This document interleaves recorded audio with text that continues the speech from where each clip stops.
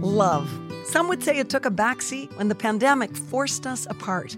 As a family-run and proudly Canadian-owned company, Charm Diamond Centers saw the need to bring us together with tales of love and created the Canadian Love Map podcast. Since then, we've shared hundreds of real, uplifting stories that prove love conquers all. So thank you for listening. We couldn't do it without you. And remember, love starts here. What the world needs now is love. More love. Stars literally aligned. He's always been the one. There's someone out there for everyone. I'm Nancy Regan, your host on the Canadian Love Map. We are on a journey to uncover and share love stories of all kinds. He's never forgotten to bring me flowers. We're hoping we're going to give a little good news to this world. Even in these dark times, the life continues to go on. It's all about compassion, devotion, adventure, and of course, love. Everybody needs somebody. Everybody needs love. This is the Canadian Love Map. Well, love is the most important thing. There's a group of people that they're like the working poor. I was one of those people, and I wanted them to do what I couldn't do. They'll often say, I can't do that, Debbie. No, I don't have any of that. And I'm like, oh, no, I didn't have any. I didn't have any of that either. This is what happens when you're pushed against the wall. I'm not going to push you to the wall. I'm going to show you, the soft way of getting here. Today's love story belongs to Debbie Adams, originally from Upper Island Cove, Newfoundland. Imagine growing up in a small, remote community that lacks role models who match your expectations for your life. From early childhood, Debbie was the square peg, constantly trying to find a fit. Despite many setbacks and curveballs, she eventually learned how to open the doors that had been closed to her, and that's empowered her to help others do the same. This is the Canadian Love Map. Debbie, welcome to the Canadian Love Map. I'm delighted to be here. We tell stories about love of all kinds, whether it's intergenerational or romance. And a lot of the time we just tell stories about people who are putting love into the world. And I hope you don't mind I'm slotting you into that category. I love it. I love it. You okay with that? Yeah, I'm good. Right away, people can hear the lilt in your voice, I think, that gives you away as a Newfoundlander. Mm-hmm. Take us to the Rock and your beginnings, if you would. Tell us your story, your life story. Oh, my goodness. I'm from Upper Island Cove, a small community about an hour from St. John's. 2,000 people grew up there. But I was born in Toronto. I always like to throw that in, Really? Yeah, because my parents went to Toronto to find work in the 60s, and me and my sister, we were born in Toronto. And then you had the good sense to When we were hoof two. it back to the Rock. And I don't really think they really made the move, it was, so went back, and then, I grew up in this lovely little community, 2,000 people, and left when I was 17. What was it like living in that town? There wasn't much there except for like the school, the bank, the library. Everybody we knew all of those people, like 2,000 people. You were probably related to 90% of them. So, it was safe and a great place for kids to be, right on the ocean. My father was like a guy with horses and pigs, or not pigs, but sheep. I don't know why I said pigs. We may have had a pig. But we had animals and chickens, and so it was that kind of lifestyle. What were you like as a little girl? We had a little bit of trauma in our family. My parents were in a car accident when they were 34 and 33. My mom and dad are only less than a year apart. And my mother had traumatic brain injury. So at the time, myself and my siblings were 13, 12, 11, 9, 8. Wow. I was the 12.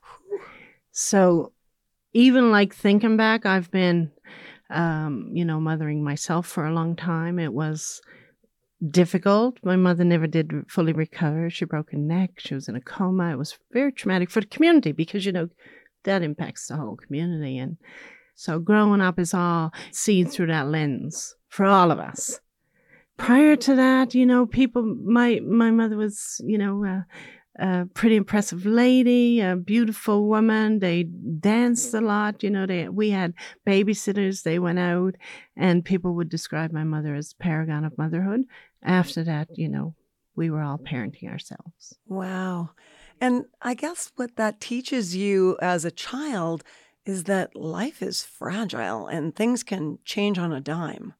It teaches you that when you don't really have the skills to appreciate that. I mean, I think we can say that now, and Right. and it's like so relevant. Yeah. Back then, you're 12 and you've lost, your house is turned inside out.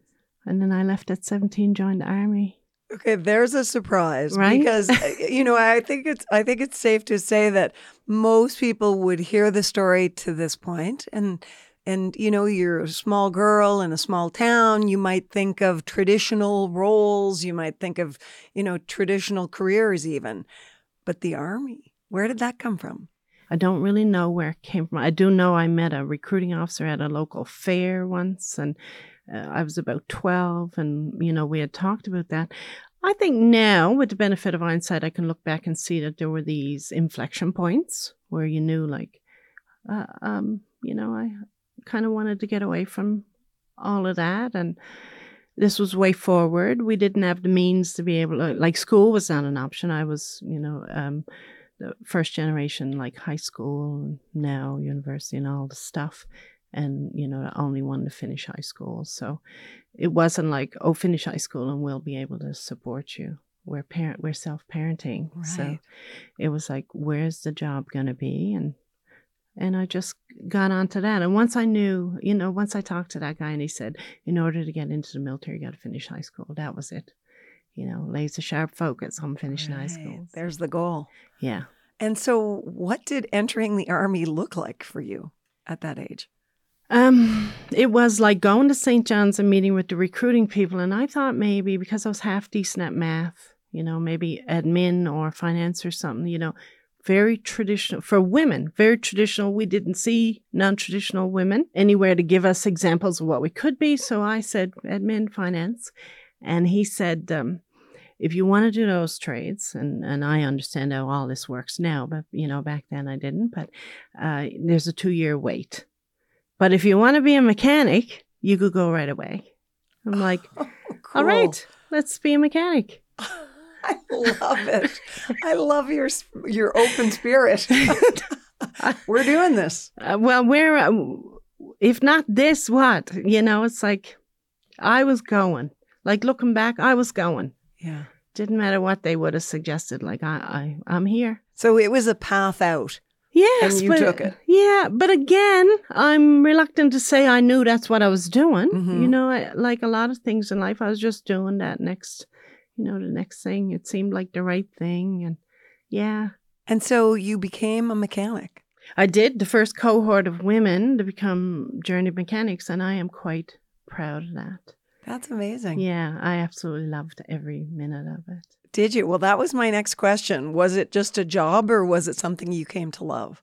No, Nancy, it was definitely more than a job. Like the military itself was home.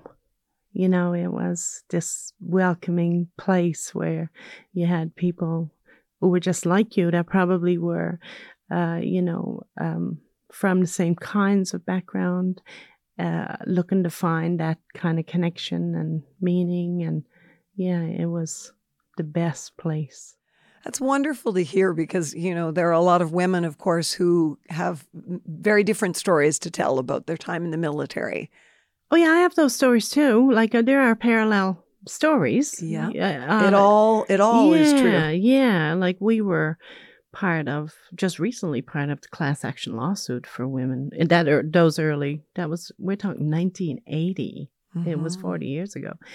There was that story too. But, the bigger picture of what it meant, it was extremely important. That sense of community. Yeah. And belonging. It was the belonging. The military was stability and safety and, all of that stuff. So you were sailing along on a calmer sea for a while until something interrupted your progress? Oh, yeah, my heavens. I was in the military for 11 years. Absolutely loved it.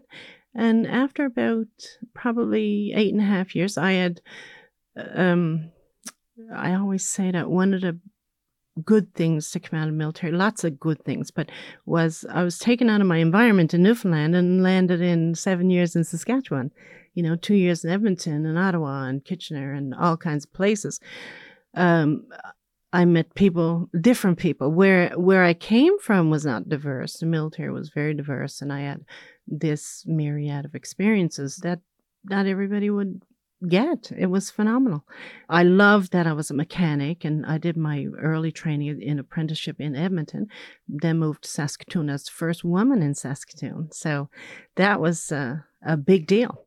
You're a pioneer. Yes, and I've not stopped pioneering. That's right. We're going to talk about that. When I was in Saskatchewan, my boss at the time had suggested maybe a better track was to become an officer. So maybe maybe change trades. And so I did. And I went to Ottawa. And in Ottawa, the plan was that, I was going to pursue some of this, maybe a little bit of university or whatever. But it was, in the 90s, the first Persian Gulf War was going on and, all kinds of stuff. And that year I was told I was going to be promoted, like fast-tracked in this new trade. I had tons of leadership potential. I would not have known what to call it at the time. But, Yes. I was good for morale and I'm assertive. So, I did extremely well in the trade. Mm-hmm. So I had all of this potential, and I was told I was going to be going to Germany. I can't say it too fast or I'll cry. So there was a bright light on the horizon. It was you were going toward, yeah. That year, yes, you're going to be going to Germany with the Royal Canadian Regiment, and you're going to be promoted, and this is going to be a step up. And part of all of that process was medical, and I drove to my doctor's appointment, and I had to go back and get extra tests done for my vision, and they told me I was legally blind. What? So right, you knew that you had problems with your vision? No. Really? No. I have a disease called retinitis pigmentosa, which takes away your peripheral vision, and it was hereditary or degenerative, or. You had just lived with it probably without knowing the difference. I did not know I had it. Right. So I just lived through life, with my brand new car and my motorcycle and on the range on Friday doing my qualifications with the weapons and yada, yada. So I didn't really know the implications of this, but I knew, I walked away from there knowing I couldn't drive. So, it had to go through a process, and the process was it went for a review, and they came back and said, she can't fire a weapon, and universality of service, and you must be able to soldier, and so we need to get rid of her. I was like top of the merit board, and that was like important and relevant, and, in my 11th year, I was signed up for life, and then I'm gone. Wow, no wonder it stirs emotion in you. Yeah. I can't help but think about the parallel between you and your mother and how your lives shifted on a dime.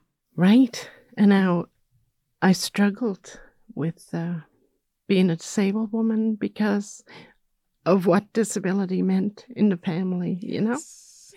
So I didn't want to be that. Yeah.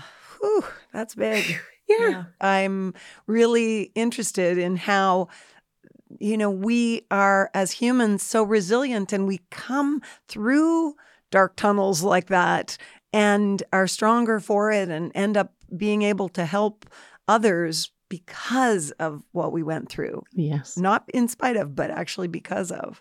Yes. So how is that your story? How do you fit into that narrative? I don't think I could be even here telling this story, and I hope I never lose the emotion, because I can't trivialize that and say, oh, it was okay. Right on. No, it wasn't okay. Right. All of it wasn't okay, the way it was done and the impact. So, but without all of that, I wouldn't be me. Yeah, that's it. Yeah, I help people through from a lived experience. It got worse. You know, it wasn't, oh, there it is, one and done. Mm-hmm. You know, that changed me. Life likes to knock you down time after time. That's right. Not quite yet. It's like, not quite yet. But, you know, I think what happens later, it certainly happened for me. I mean, I've been to university. I've got a business. I've written 4 books. I mean, I'm a different person. I hardly recognize myself. But I am ever so grateful for all of it, the package. Mm-hmm. I'm also quite pissed off on occasion when it's like, I didn't want that package. Both things are true. Yeah, at the same time. Okay, so where did your life go from there? I had a child. I got married. Then I got divorced. Mm-hmm.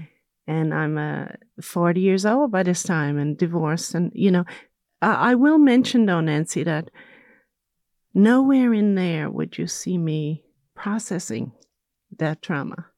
Mm-hmm. You know, I very quickly moved to the next thing. This was my pattern. Suppress, bury it, move on. And be remarkable. Yes. Right? And be that little perfectionist who never brings any worry and, you know, don't ask for help. Oh, you're telling my story. Yeah. So I did that. And then by the time I was 40, it was like, you know, the marriage had failed. My child is 9. We had just moved to Nova Scotia and I decided I'd go to university. So 40 years ago, I joined the military. 20 years ago, you know, I hit the wall and start this new journey. I had clinical depression at the time, so I took a semester off. Went back to Mount St. Vincent, finished my degree, graduated with distinction, got a little scholarship. Took me a long time, 5 years, and I'm applying for 3,000 jobs in Nova Scotia. Nobody would hire me. I had no network. I had zero network. Not the case today, let me tell you. Mm-hmm. I know the right people. But at the time I didn't, and I didn't understand how it worked here. Mm-hmm.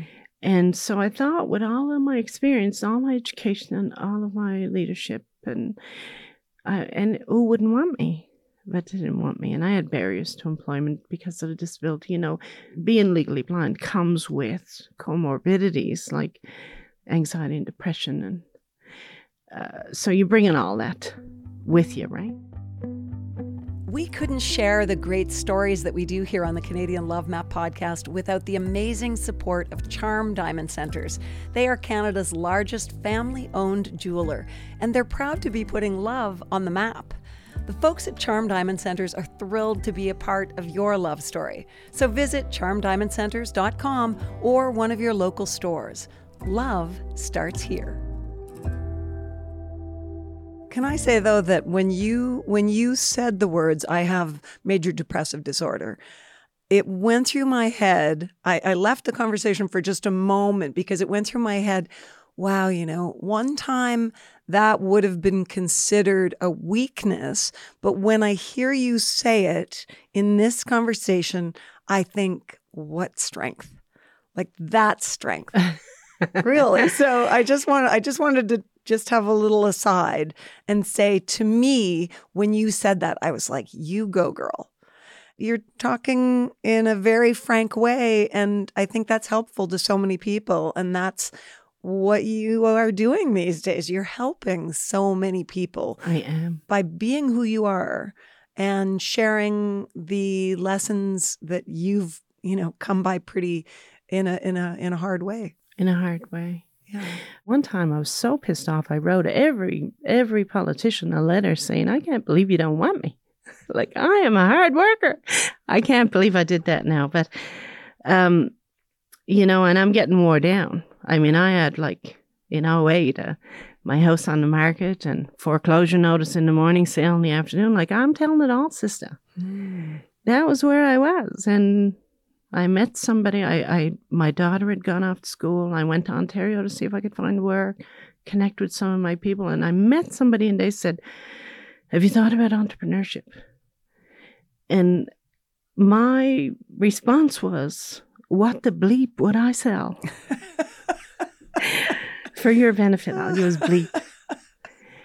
Like, what do you see? And he said, all of the stuff you've done, Like, I may have only gone to law school for a year, but I did learn how to do contract law and tendering, and I'm a mechanic, for God's sake. And, I graduated from university with distinction. I know how to do shit. Sometimes you have to see yourself through someone else's lens.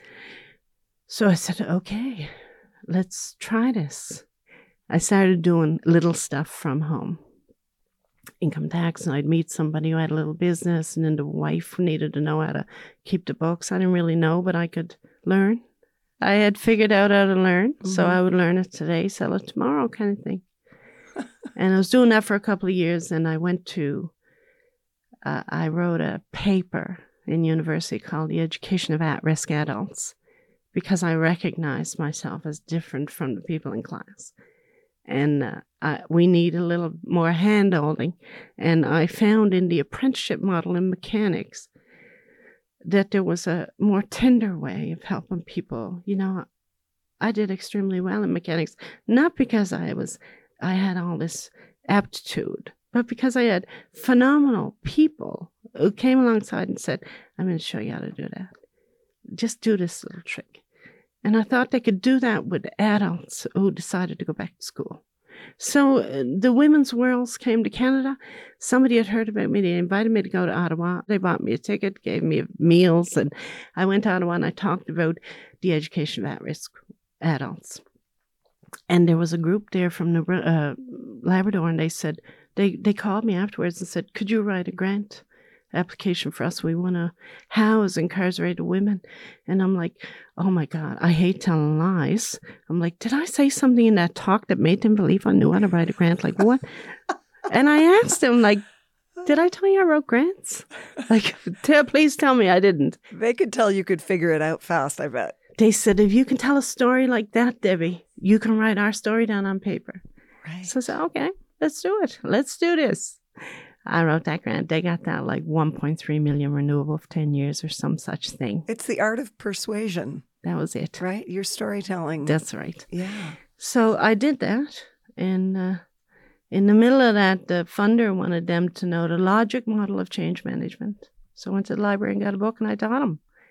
And I started to think, like, Debbie, maybe you can make a few dollars. So in 2015, I was tired of doing it at home. Nobody knew who I was. Just the community. I lived in Sackville. And I opened a storefront, put up my shingle. People can, training and development. Create a better life. That was my tagline. And the rest is history. 2018, I closed it down, took it online. Now I'm an adult educator. I've written 4 books, all about overcoming unconscious bias. Let's talk about the intersection of purpose and entrepreneurship, purpose and business. I mean, is this all about business for you? There you go. Oh, gosh. Oh, no. I'll throw you that softball. I knew you did it out of the park. No. I think this is where the military stuff came in handy because we were so purpose-driven, right? Oh, that's really interesting. You know, like nobody in the military joined in 1980 because of the money. Let me tell you that. Right. I was stationed in Edmonton for my first 2 years, and we were single. And in Edmonton at the time, that was the most expensive place to live in Canada. Yeah, so purpose. I was always purpose-driven, never about the money. I always wanted to get back to that service, you know, but it was easy for me to say, I want to do this work because I don't want anybody else to ever have to go through it. It's, you know, when people say, I know I'm resilient. And I know I'm intuitive. I know all of that. But I would rather have any other affliction than resilience. You can't get resilience without a bunch of shit. Yeah, that's it. The resilience is hard won. But yeah. I love what you're saying. And that's what I'm talking about, that intersection between purpose and business that is the sweet spot that really drives, I think, a successful business because you're not just about the money. No. You know you've got to make money, but that's okay. If you can make money doing something that you feel passionate about and helping other people, like that's what I mean by the sweet spot. Right. How nice is that? How does it feel? How does it feel? It's beyond you. Yeah, it's lovely. It's lovely. Yeah, I'm 60 now. Best decade ever and dragging a lot of people.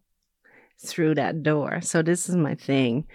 You know, I only teach 3 things: communication, and not like stage communication, but like clear articulation of what you're trying to say kind of thing.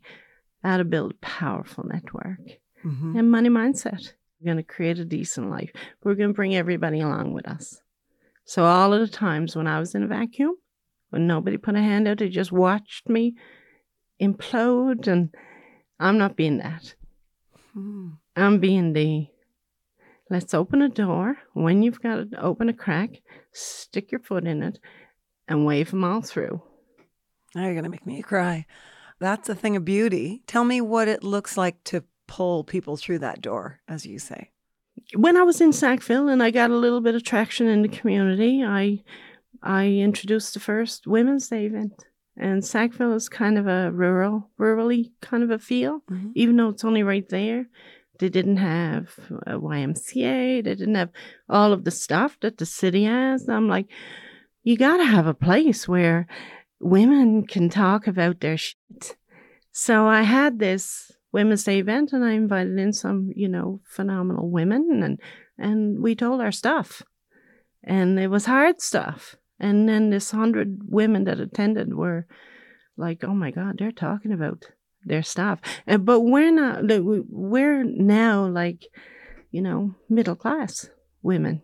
You know, we're women who can tell our story and not feel threatened by you hearing it. And so they, you know, it was the first time that was seen. So there's that. Now we're all going to be imperfect together. How do we move forward from here? Yeah, the power of vulnerability. Yeah. So it was that. And then I, you know, along the way, I've won a few awards. I started writing down in little books to do workshops. I wanted to talk about money mindset. I studied for a year, you know, Bob Proctor stuff about law of attraction. And I got fascinated with that stuff. But I wanted to bring it to the people who, there's a group of people that they're like the working poor. They don't engage with the system in terms of, you know, any of the organizations that are interested in. So they do it out. Like I was one of those people, you know, I was not going out to a organization in the community and telling them that I didn't have groceries. I was buying my child's lunches and then doing it out, you know. So there was those people, and I wanted them to be vulnerable, to do what I couldn't do. So I started talking about stuff in my books and stuff, doing talks all over the place, all over the country, wherever I could. I went into communities and talked about, went to Digby and talked about it, went to Cape Breton, rural, my people. And along the way, I met kids who would come to Nova Scotia on full scholarship and, you know, mess it up. And I'd been to law school. So I approached their parents and asked if I could connect them to my network, my powerful network. And I do that now, intentionally. And nobody will ever be in the state that I was in because they'll always have me to call. And I know people. So somebody will be able to help. That's amazing. How does it feel to be in that position where you can truly help people in an extraordinarily meaningful way? Oh my God, it's absolutely lovely because they'll often say, I can't do that, Debbie. You know, you have like, that's, I don't have any of that. And I'm like, oh no, I didn't have any. I didn't have any of that either. This is what happens when you're pushed against the wall. I'm not going to push you to the wall. I'm going to show you, you know, the soft way of getting here. It feels lovely. It's what I'm supposed to do. And so now I'm more of a existential type thinker. And that was what I was supposed to do. All of that.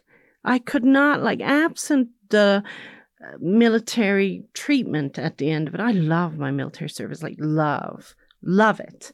Absent that, absent like the law school experience, the visual impairment, like there is no me making an impact, and I love it. Last year I got a little award, youth mentor in Newfoundland, youth mentor. It's a little lemonade award. It's like one of my, I love it. It's like my academy. I want to thank the academy. Making lemonade out of lemons. Right. That's what they stand for. You're the lemonade lady.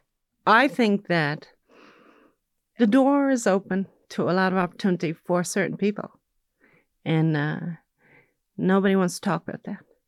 And I want to tell people that to raise awareness about the privilege that they have to walk through a door and make us aware of how hard it is for us to push that door open. People are coming alongside and they're like, I'll help you. People want to help. They just didn't know we had this problem with this door. So they want us in the room. They just don't know what we need. So I want to be that person. Talks about that gap. All right. You said you don't want awards, but if you were able to write a script for what people would say about you when you're gone, what would it be? Odessa, she's a hard case. She could swear like a trooper. How about she changed a lot of lives? I don't really care if they say that. And they probably will, but they don't need to say anything about me. They just need to go on about doing whatever they want. Oh my gosh. Best answer ever. It's not about performance. It's about contribution. Thank you so much. You're welcome. Let's have a good cry now. Thanks so much for listening to the Canadian Love Map. This podcast is presented and made possible by Charm Diamond Centers. It's hosted by me, Nancy Regan, and is produced and distributed by Podstarter. We love sharing love stories of all kinds, and that could include yours. So do you or someone you know have an uplifting tale to tell? Reach out to us on Facebook or Instagram using @CanadianLoveMap or email producer@podstarter.io. We'll be back next week with another love story to add to the map.